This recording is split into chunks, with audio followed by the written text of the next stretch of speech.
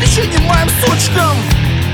Эй, вы громкости крутите ручкой. Все как обычно, по списку начну повествование. Если хотите, я с вами поделюсь своими знаниями. Если ты хочешь, детка, я говорю сейчас серьезно. Здесь только наш битый бас, не докопаешься до слов. Здесь только то, что идет, увы, по моим правилам. Я не услышу тебя, если ты вдруг меня поправил. Я услышу среди этого твой капризный голос. Ни один, блядь, твой крик не разорвет широких полос. Диапазон чисто, что сейчас вот наши колонки. И только я вспоминаю, мне снова хочется быть громче. Каждая мысль о тебе, мне приносящая радость, но превратилась странным образом в полнейшую гадость. Что тебе остается, правильно, детка, молчание. Пойми, я не писал бы этих строк, не будь отчаяния, которая меня ввергла твоя мозгов ебание. В то время как мне просто нужно было понимание. Слишком посвящаю строки этого куплета. И если вдруг ты это слышишь, детка, просто помни это. Не пытайся закрыть уши, не поможет тебе это. Здесь набирает высоту ракета моего сюжета. Не надо слезы ручьем, тебе уж это не поможет. В ситуации привык однажды разбираться тоже.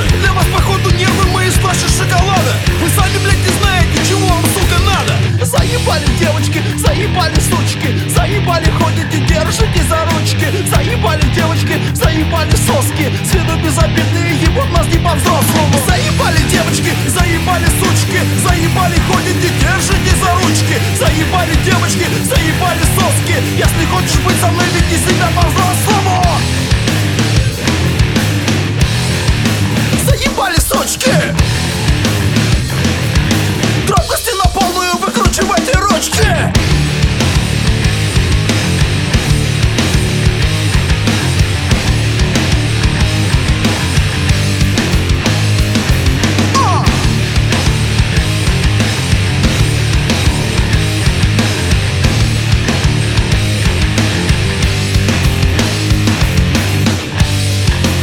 Это тебе, детка, держи его крепко. С недавних пор, детка, это твоя метка. Это тебе, детка, держи его крепко. С недавних пор, детка, это твоя метка. Вот так. А как без них прожить? А ну скажи, скажи, без них-то мы куда, да просто никуда. Недаром все века носят на руках, ведь нам опять придется руки подставлять.